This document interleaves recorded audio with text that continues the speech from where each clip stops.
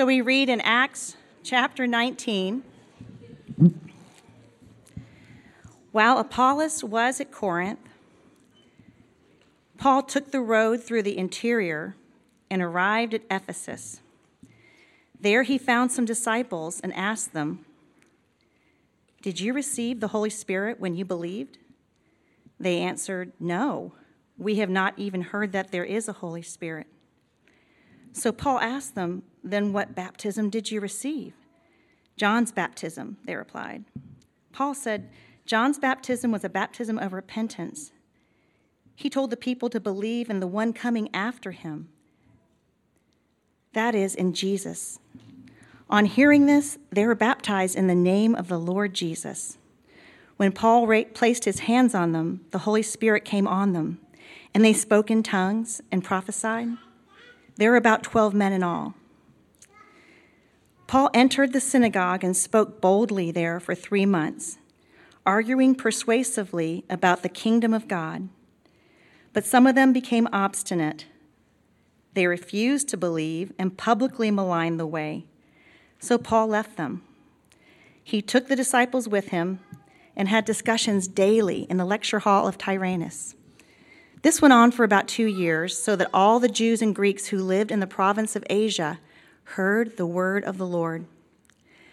God did extraordinary miracles through Paul, so that even handkerchiefs and aprons that had touched him were taken back to the sick, and their illnesses were cured, and the evil spirits left them. Some Jews who were around driving out evil spirits tried to invoke the name of the Lord Jesus over those who were demon-possessed. They would say, "In the name of Jesus, whom Paul preaches, I command you to come out." 7 sons of Sceva, a Jewish chief priest, were doing this. One day, the evil spirit answered them, "Jesus I know, and Paul I know, but who are you?" Then the man who had the evil spirit jumped on them and overpowered them all. He gave them such a beating that they ran out of the house naked and bleeding. When this became known to the Jews and Greeks living in Ephesus, they were all seized with fear, and the name of the Lord Jesus was held in high honor. Many of those who believed now came and openly confessed what they had done. A number who had practiced sorcery brought their scrolls together and burned them publicly. When they calculated the value of the scrolls, the total came to 50,000 drachmas. In this way, the word of the Lord spread widely and grew in power. This is the word of the Lord.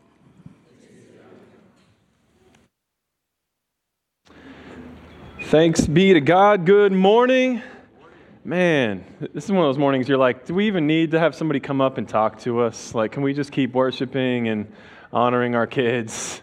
But here I am, and I am so excited. We are concluding our series that we've been doing all summer called A Faith Worth Sharing. It's been about mission and the mission of God that we are invited to participate with. And we have to end a mission series. It's written in our code of conduct. It's not. With a series concluding sermon on revival. Let's go. Some of you are so excited. Some of you are all over the place. I don't know if you remember your first Christian experience that you ever had, like a camp or like a Bible study or like the Jesus Storybook Bible when you were age 3 for some of you. Not for me. My first ever Christian experience was at a Fellowship of Christian Athletes retreat, and I think they called it an advance because we were just trying to be ready to go. It's like we don't retreat here in the sport world. We advance. We keep it rolling. So I remember going to this thing, and I remember there was it was disorienting for me. I was kind of like, this just seems weird. I like the games, but the rest of it is weird. But the weirdest thing to me, to be honest, if I can be really honest, just to start my sermon, somebody started a prayer time by saying, "Lord, we just want revival on our campus." And I remember being like, what in the world is this guy talking about? You ever bump your friend during a prayer time and be like, "Yo, what is that?" None of you? Just some spiritual Christians in the house. They've never opened their eyes when they're praying. Well, I remember hearing the word revival and being totally I don't know what that is. I'm just trying to play a game after this, right? So anyways, I only say that to say, when we hear revival, there are all kinds of like different spectrums. There's thoughts on what revival is, on what revival's not. There's an anticipation around it. Some of you have literally, like, and I mean it, like you've been faithfully praying for revival to come for years. Some of you, you're like, dude, revival, Cam? Like, could you be more tone deaf? Like, I am just trying to make it here today. Like, it rained on me this morning on the way in. I didn't bring a rain jacket. Like, my kids are all over the place. Some of you, when I said, have you ever had your first Christian experience? You're like, this is it, and I'm here. And this guy's talking about revival, you know? So we are all over the place when it comes here. And I only say that to say, wherever you are, like, bring that right here, right now. That is exactly where God wants to meet you. He can't meet you in any other way. So whether you're excited and pumped about revival and you're like, finally, the revival sermon, we should always preach on revival, or if this is the first time you've ever heard about revival, He wants to speak to you today. He wants to minister to us. We have more than just information and thoughts this morning, but we have the actual presence of God. So I'm going to get into this passage, but let's pray first, and then we will get into it. Holy Spirit, we just continue to welcome your presence to be with us this morning. As much as we need great teaching and information, and we need our minds to be shaped and formed, we have this deeper need to really know you. We need to hear your voice this morning. So we invite you, breath of God, to breathe on this story that was written thousands of years ago that seems totally irrelevant to my current day and reality. And we ask that you would breathe on it, that you would move in our own hearts this morning, that you would speak to us. So we invite your Spirit. Come, Holy Spirit. Amen. Amen. In this way, the word of the Lord spread widely and grew in power. That's how the story ends. But let's look at how this story of revival actually starts. And it starts here, right? It says, well, Apollos was at Corinth. Paul, he's taking this road through Ephesus, and he runs across a couple of disciples. And something is happening in this interaction where he, for some reason, asks them this question. Did you receive the Holy Spirit when you believed? And these guys are like, yo, I don't even know what the Holy Spirit is. What are you talking about? And then Paul, he continues on. He says, well, what baptism did you receive? And they said, well, we received John's baptism. And Paul continues, and he says, that was a baptism of repentance. But there's another one called the baptism of Jesus. And it says, on hearing this, they're baptized in the name of Jesus. And then Paul lays hands on them, and they receive the Holy Spirit. Everything in this story starts here with a couple of disciples around Paul, him saying, you need to be baptized in the name of Jesus, and you need to receive the Holy Spirit. And so I don't know if you know this, but there's like a theological debate on this passage. Okay, there are kind of two camps. There's one that is like the more like word-centered camp. We did a whole sermon series on the Holy Spirit. So there's word churches, there's spirit churches. We want to be both in Jesus' name. Okay, but in some word churches, they're going to be like, this is just another evidence that you receive the Holy Spirit only when you believe. So these guys are definitely not believers. It's the whole question is like, are these guys real Christians or not? And they're like, no, definitely not, because they didn't have the Holy Spirit. And then there's the more spirit kind of churches, the Pentecostal beliefs would say, well, this is actually great evidence that you get the Holy Spirit when you believe, but then there's another filling of the Holy Spirit after you believe called the baptism of the Holy Spirit. And there's this big debate. There's this controversy that goes on. And while both have great points and opinions, I think that is actually the point that we're missing, is when we try to boil the Holy Spirit down into a theological principle or a concept more than He is a person to receive.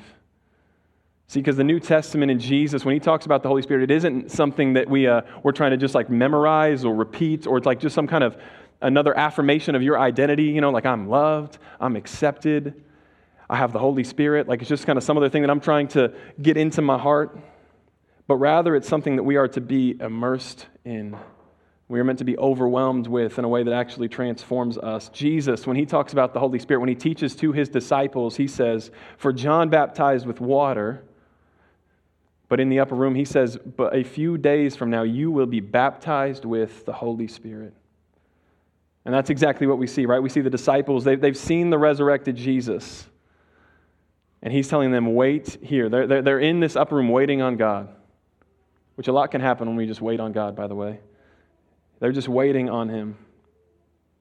And then this happens. It says, when the day of Pentecost came, They were all together in one place, and suddenly a sound like a blowing and violent wind came from heaven and filled the whole house where they were sitting.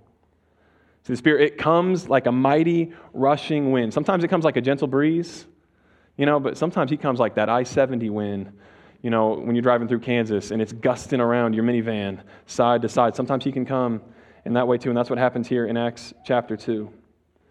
And then something happens to this guy named Peter. You know Peter? Peter's the one who's always kind of like, his mouth is like 3 steps ahead of his like actual life. He's saying things that he's not all the way living into. And he's telling Jesus, in one moment, I'm never going to deny you. I am courageous, Jesus. I am faithful. I will never do that. And then the next moment, this same guy, he's around a fire with a handful of people, and a 12-year-old girl looks at him in the eyes and says, aren't you the one with Jesus? He's like, no, not me. Definitely not me. And this same Peter, he stands up after receiving the Holy Spirit, and he says, and he preaches the gospel. He preaches that there is freedom. We just read that verse, that there is freedom found in Jesus, that we need to repent, put our trust in Jesus, be baptized, and then receive the Holy Spirit. And then he actually preaches on the Holy Spirit. He says, these are the days that the Father has promised, that I will pour my Spirit out on all people. Your sons and daughters will prophesy. Your old men will dream dreams, and your young men will see visions. He not only preaches the gospel, then he preaches the Spirit, but this fearful guy, Peter, experiences the Holy Spirit and something happens to him. He stands up with courage and faith and preaches to people that he was denying Jesus to just a couple of moments ago.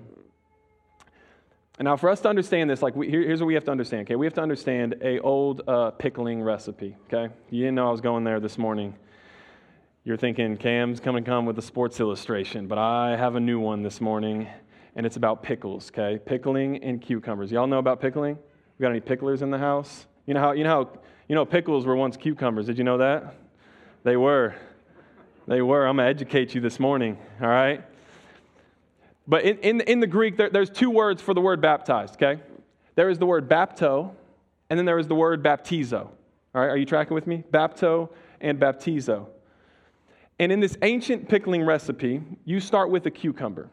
And this cucumber is dipped into boiling water. That is the word bapto. It is baptoed into the boiling water. It goes into the boiling water and it comes right back out. It doesn't stay in there very long. It's just a quick little dip.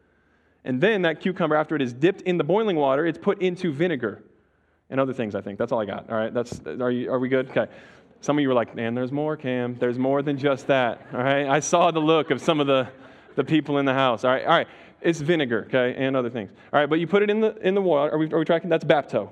And then you let it sit in the vinegar. That is the word baptizo. To be overwhelmed with the solution in which you're sitting in. And what happens is it starts as a cucumber. It's baptoed in one thing, then it goes into another, and it's baptizoed into it, and it comes out, and it is something entirely different.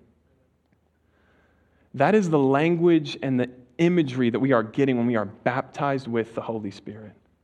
That you go in a cucumber, but then you are overwhelmed. You know where I'm going. I'm about to call you some pickles. Oh, here we go. I saw the anticipation. They're like, all right. You come in a cucumber, and you're dipped in the water, and then you're immersed into the Spirit of God. And you are so overwhelmed by a presence that is outside of you, a power that you have not known anything about, and you come out a pickle. Come on! That'll preach! Some pickles up in here. I mean, and it's a great illustration. But the reality is there, right? You look at Peter, you look at these disciples, that they were cucumbers, right? They had no flavor. Actually, I had a real cucumber, like out of a fresh garden, not one I bought, and they're actually good. You don't even need salt on those things. You ever had all right. Anyways, all right, enough about the cucumbers. These disciples, though, they are one thing. They are afraid, they're timid. Literally, all of them abandon Jesus. And something dramatically and fundamentally transforms them, and it is the power of the Holy Spirit. Jesus didn't just leave them with these words and say, hey, preach this gospel. Preach what I said. Reproduce what I did. But then he says, you will receive power when the Holy Spirit comes upon you. It is the promise of Jesus that we don't have to stay how we are, but that we have power to become something entirely different. That's the vision of the New Testament, that we are to be immersed, baptized, transformed by the Holy Spirit. And it's interesting, Paul's response to these guys, right? There's something about them. He's like, you guys just look the same. You look like cucumbers. Did you receive the Spirit when you believed? Like there's something about them that he's not saying, let me teach you something. But he says, you have no power in your life. There's something that you're not experiencing. And then what he does is really interesting, right? He doesn't pull them aside and say, let me teach you a better way. Let's teach you about the Holy Spirit. See, the Spirit of God, it hovered over creation in the beginning, and then it filled the tabernacle and the temple, and now you are the new living temple. Like he didn't teach some theologically robust thing on the Holy Spirit, but what does he do? He lays hands on them and he prays that the Holy Spirit would fill them. And everything in this entire story flows from there. They are a people without power, and then all of a sudden revival comes. The word of the Lord is spread widely and grows in power. Where does it start? The people of God being filled with the Spirit of God. And we've experienced some of that even in our own church, right? We did a 15-week sermon series on the Holy Spirit, which was awesome. Let me just say that, okay? It was great. Jeremy's sermons were awesome, okay? They were so good. And I felt like we were having so many conversations. People were like, man, I have never experienced life like this. I knew God one way, but it was like my eyes were opened, that I've been missing something entirely. That some of you, that like resonates with you. You're like, I remember that. I didn't even know there was a Holy Spirit. And you did, but you didn't really know. Because he has so much more for us than we can anticipate. It's why even in our gatherings here, like we want to be a place where we are responding to the Spirit. I mean, teaching is great. I obviously believe that what I'm doing right now really matters. I really do. But it's not enough, you know? Aren't you ever tired of just like learning and then not changing? Aren't you ever tired of people being like, man, have you read that book? You're like, yeah, I did read that book and I'm still the same. Are you tired of like content and information? Like we have so much. And it's great. We need it. Like our minds are what drive our lives. Like we need our minds to be formed. But it's not enough. Just sermons are not enough. This is not a place just to come and like take our notes and then leave and like try to remember one thing. Like that's not what we're doing here. We're here to encounter the living God. Like he's here. He's a living presence alive with us. He's with us. So it's why we have people in the back ready to pray every single week. It's why we start with prayer in the morning. It's why we do prayer all throughout the week, because we're not just trying to like learn a bunch of stuff about God, but we're here that our minds might be formed and then that we might actually encounter the Holy Spirit. And I just wonder, have you ever had that? Like, have you ever had anybody just actually lay their hands on you and say, God, would you fill them with your Spirit? It's amazing how many, like our natural response when somebody comes to us with a struggle, something that's going on, like, I'll be honest, in me too, the natural thing for me to say to somebody is like, oh man, I listened to this podcast and it was so helpful. You should listen to it. We forward the link or whatever. Like, you should read this book. You should listen to one of Jeremy's sermons. It's so good. It'll change everything, you know? Rather than saying, no, what we need right now is the Spirit of God to come with power. Information is incredible. We need it, but it's not enough. We need the power of the Holy Spirit. We need the living God. And so in this way, the word of the Lord spread widely and grew in power. It's a story that starts with God's people being pickled in the Spirit. But then there's this scene change, right? There's this middle part of the story. Paul, these guys experience something, and then it just says that Paul starts to preach the kingdom of God and the gospel. For 3 months, he goes into the synagogues and he's preaching, he's just laboring, they're doing normal stuff, and then they kind of reject him. They're kind of like, no, we don't want any of this. So he just moves outside, he moves to this lecture hall, and he's preaching to outsiders and believers, and there's this kind of really cool thing that happens for 2 years. So there's this like big breakthrough moment, and then just 2 years of Paul standing up there, teaching, being faithful, doing normal things. Which is funny, like the book of Acts is like filled with this, by the way. Like it's just like, bang, crazy story, healing, deliverance. And then they're like, and then Paul stayed there for 5 years, you know? Which is like a great picture for the Christian life, you know? It's like full of these incredible moments, but most of it is just normal, everyday walking with Jesus. There's this phrase I've been thinking about. I've been trying to change it all week, but I can't think of a better phrase that we're supposed to have in our hearts, and it's this expectant fidelity with Jesus. See, and it actually highlights that there's kind of two pitfalls for us to fall into. One of us is like the over-expectant, like we just chase the mountaintop experiences. Like I go one experience to the next experience, and then in between, I'm just like, oh God, where's the next mountain? You know, we just chase this feeling and the next feeling and the next feeling. And I just need my new breakthrough, you know. But following Jesus, even those breakthrough moments are almost always so that we can experience the beauty of the ordinary life with Jesus. It breaks us free from something that's holding us back so that we can experience day in and day out with Jesus. The months, the weeks, the years of faithful fidelity and devotion to Jesus. It's kind of like trying to reproduce your wedding day like every time, you know, which is just exhausting. Could you imagine being married every day? That'd be awesome. And just totally exhausting, you know? And it misses on the beauty of the day in, day out, incredible life of marriage with your spouse. And the same thing with Jesus, the invitation to abide with him, to remain in him. And so we can chase experiences, but the experiences are only so that we can experience the day in, day out life with Jesus. So there's one pitfall.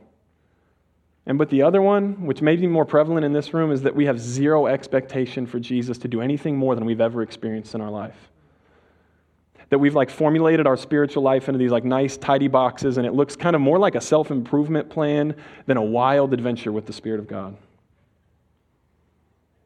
And it's just to open our eyes to say, he can do way more than you ever expected. He has new things for you that you have not experienced or expected. And that our own expectations of what God can do or might do or wants to do has a really limiting power on what he can do in us. And that makes some of us uncomfortable. But when you look at Mark chapter 5, there's this story of Jesus. And Jesus is kind of starting to get a following. His ministry is starting to kind of take off a little bit. And then he goes back to his hometown. There's been stories of his healing. There's been stories of him casting out demons, preaching the kingdom of God. Disciples are starting to follow him. But then he goes back to his hometown. And something really bizarre happens. It says that he preaches, he starts to talk, and he can feel the murmurs in the crowd. You know, they're like, yo, I know this Jesus. This is the carpenter's son, right? I mean, can you imagine? For 30 years he was there, and then all of a sudden he's like, the Son of God, here I am, you know. Gotcha, surprise. I don't try to be too judgmental of these people, but they're in the crowd. They have no faith. They have no expectation for Jesus because they've boiled him down into little boy Jesus. They're like, come on, bro, are you serious? And there's this haunting verse in that passage. It says that, and then Jesus could do no great work there. He could do no great work there because of the expectation, the lack of faith in the people. Because they had boiled him down. They had certain boxes. They're like, I pretty much get Jesus. I get how he works. That's real for some of us. We're like, I pretty much know what the next 10, 20, 30, 40 years is going to look like. More of what it looks like today, you know? And that's fine in a lot of ways, but if we have a limited expectation on Jesus, it'll limit the power of the Spirit alive within us. Expectant fidelity. Starts with a breakthrough of the Holy Spirit, then expectant fidelity. Years of Paul laboring, normal, ordinary life. In this way, the word of the Lord spread widely and grew in power. And then this happens, right? Says Paul, he's been doing these extraordinary miracles, not like the ordinary ones, you know, as if those weren't enough. Like he's just like, not only is he's like healing people, he's delivering people, but bro just drops his handkerchief. Someone picked it up like, oh, I'm healed, you know? Crazy. Extraordinary miracles, creative miracles, new ones. And then it says this, verse 13, there's something about the power that has become attractive to some people in the community. It says some Jews went out driving out evil spirits to invoke the name of the Lord Jesus over those who were demon-possessed. Right? They would say, in the name of Jesus, who Paul preaches about, be gone. And then we see that these 7 guys who are starting to do this, one day the evil spirit answered to them, says, Jesus I know, Paul I know, but I don't know who you are. And it says that they gave them such a beating that they run out of the house. You know? I mean, that's kind of a crazy story. I've never been in a physical fight. What's a physical fight? And I've been in emotional fights, in relational fights, physical. I've never been in a fight. But when you leave the house, when you run out of the house, and you ain't got no clothes on, you lost the fight, okay? You lost the fight bad. And there's plenty to be pulled out of this story, okay? Like we could talk about how Jesus' name is not just some magical potion or thing that we can throw on people to cause things to go out, or we can talk about how our power to push darkness out isn't based on other people's relationship to Jesus, but my own spiritual authority. We could talk about some of those things, you know? But I want to draw on just the craziness of this story. Like it doesn't make any sense that's like, okay, you know what's coming next after this story? The word of the Lord growing in power. No way. But this is what happens. The people of God, I mean, these people leave there intimidated. They should be scared. They're wounded. But once again, this is the overwhelming narrative of the arc of Scripture. That what the enemy uses for good, that what the enemy uses for evil, God uses for good. Right? Something that's totally backwards, something that does not make any sense, and all of a sudden God flips it for good. It says that the Jews were seized with fear. They began to hold Jesus with high honor. And it says many believed, and then they confessed what they did. Some practicing sorcery, and they all bring it together and they just burn it. They've got their scrolls, they've got these things that they've been worshiping, loving, building their life around, and they're like, we can't even sell this. We just need to throw it in there. And they light it on fire. And you don't know the unit of money there, but that's about similar to today's like $4 million. They just throw it in there. I mean, does anybody read the Bible and like, that makes no sense at all? Like there's some guys who they're trying to cast out demons and then it fails on them, and then all of a sudden it's like, we want in, we're in with Jesus. I'm going to just drive my Forerunner right into here and just light it on fire. Like that makes no sense. And in some ways, revival, it doesn't make sense. It's kind of messy. There are patterns, without a doubt. There are ways and things that happen. But by and large, it does not make that much sense. It comes in ways that we do not expect or experience. It also shows us the way of revival. In this way. Well, what's the way, you know? The way of repentance and confession. They confessed what they had done, and they brought their hearts before the Lord. Rob Reimer says, you will never rise above your level of self-awareness. The things we deny about ourselves are the very things that deny us from the fullness of God. And so just think about that just for a moment in your own life, in your own heart. Like, what parts of you are you most afraid to bring to God? Like, what are the secrets that you carry that no one knows? What are the parts of you that feel most natural to hide from others, to hide from God? And then to just think about the scandal of Jesus. That it's almost always right there that he wants to meet you. That's almost always by naming those things that removes the barrier from your own personal experience with God's love. And honestly, when you look at almost every revival in church history, it almost always starts with some form of decline. It starts with the culture kind of experiencing life without God, and stuff just kind of starts to get crazy. It starts with people's own lives just feeling kind of like they're a mess. And most of the time it is God leading us to the end of ourselves so that we might see and savor and see our great desire and need for Jesus and his Spirit. One of my favorite revival stories is they call it the revival in the Hebrides. Anybody ever heard of the Hebrides? Yeah, only if you're into revivals have you ever heard of the Hebrides, okay? But in the 1950s, there's this crazy move of God that comes in the Hebrides, and it starts with two old ladies. Two old ladies who just see the decline happening. They see their children and their grandchildren far from God, and they're just like, yo, we're done talking about it. We're done complaining about it. We're done just whining about the next generation, and we're going to get on our knees, and we're going to come before God and ask that he would move.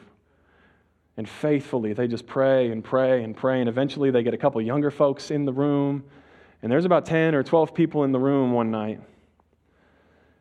And some young guy just stands up and he says, Psalm 24 says, who shall ascend the hill of God? Who shall stand in his holy place? He that has clean hands and a pure heart, who has not lifted up his soul or sworn deceitfully. And he says, I am not clean. Lord, make me clean. And then he closes his Bible and he looks down at the people And I don't know if this is, they speak kind of some form of Gaelic there, so I don't know if this was like offensive there, but it feels like it here. He just says, it seems to me that it'd be much humbug to be praying as we are, waiting and waiting, if we ourselves are not right with God. And then the story goes, he just falls out into a trance. I'm just saying what happened, okay? So that might make you feel uncomfortable. That's what happens. And then what happens in that barn where they're praying, the power of God sweeping through, it comes through their entire community. Like, it is crazy stories when you read the stories. The main kind of pastor preacher who is coming in and out of the meetings, he said one of the meetings he's driving to go preach at the church, and he just sees like 3 cars on his way with people on their knees, just like with their hands up, just giving their life to Jesus. And he's like, I don't even know what happened. I mean, could you imagine that really quick? Like, could you imagine just like driving to work, just Scott Boulevard, there's just like people there. I'm like, what happened to you, bro? He's like, I don't know. I'm in on Jesus. We're like, that doesn't make any sense. I want to be practical. I want to give here's maybe some ways that we can win people. And we're all about that, the ordinary work. But this is why we want to be a praying church. Because on your knees, you have access to the throne of God who actually has power, you know. And these old ladies, they caught a vision for prayer. They caught a vision of, their hearts were so moved, deeply troubled by their community. And what did they do? They didn't sit around, oh man, these young people, you know. As a young person, I'm starting to say that. I turned 30 and I'm like, these teenagers. You know? Can we relate? You know, you get me. No, they go to prayer. They realize what they really need. And it comes through confession. I mean, you didn't think the revival sermon was going to end. Here's the closing application, confession and repentance, you know? But that's how it goes. That's how the kingdom of God always goes. It's never how we think it should seem, but it always comes upside down and backwards. Revival in Acts 19, the revival in the Hebrides, and so many other ones, they come through confession. They come through weakness. Comes through weakness. One author said Paul's practical, personal theology can be summed up in this: God's power is made perfect in our weakness. And so first, just the personal thing for us today. What gaps do you have in your own life? What things do you feel in your own heart? The lack of expectation, the lack of faith, or just even hidden things that you've been wrestling with that no one knows anything about. And we as people, we need to know that is the place. Isaiah 44, for I will pour my water on the thirsty ground, on the dry ground I will pour my Spirit out. Just think about that. Not like I'm going to pour it out on this solid ground that's really good, that's kind of ready to go, you know. Dry, thirsty. Those parts of our hearts are the way for renewal and revival. And it's His promise.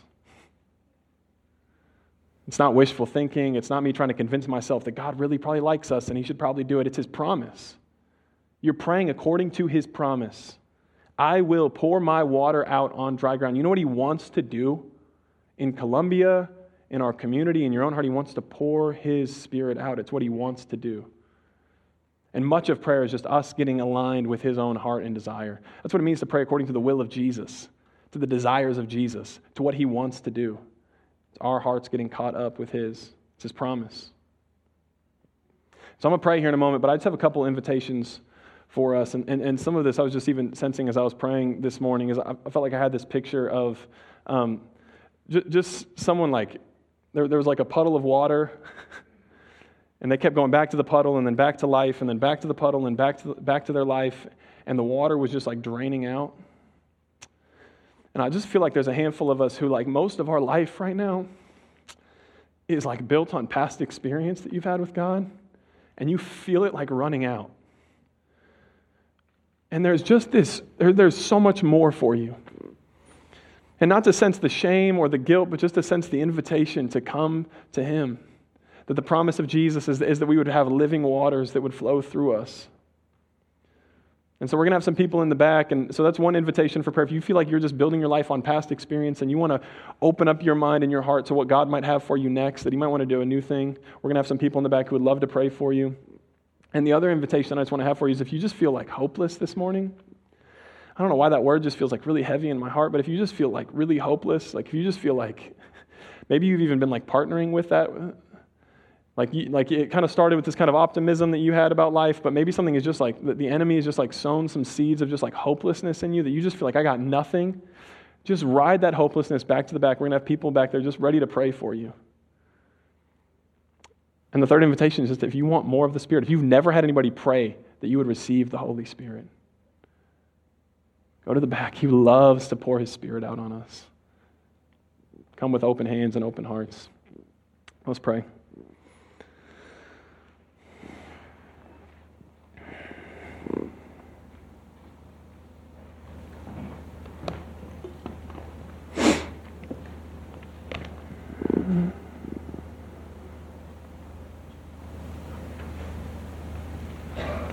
Lord, we just wait on your presence even right now.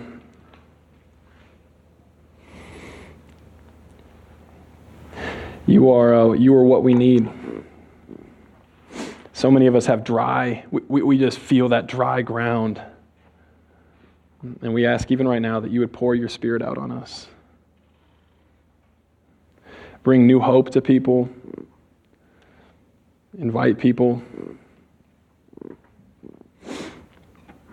as individuals. And then we also, Lord, ask that you would use our church, that you would bring renewal and revival here to Columbia. That you would refresh us with your love, and that you would miraculously save people, that you would deliver people, that your power would come here and now. So many of us, we have family members that we've just like given up on. We have coworkers that we could never see walking with you. Give us your heart, Lord, to see Columbia as a people harassed and helpless without a shepherd. And so we pray, God, come. Make us a praying church. Give us hearts for revival. Give us bigger pictures of what you want us to do. Bigger things that you might want to do in and through us in our community.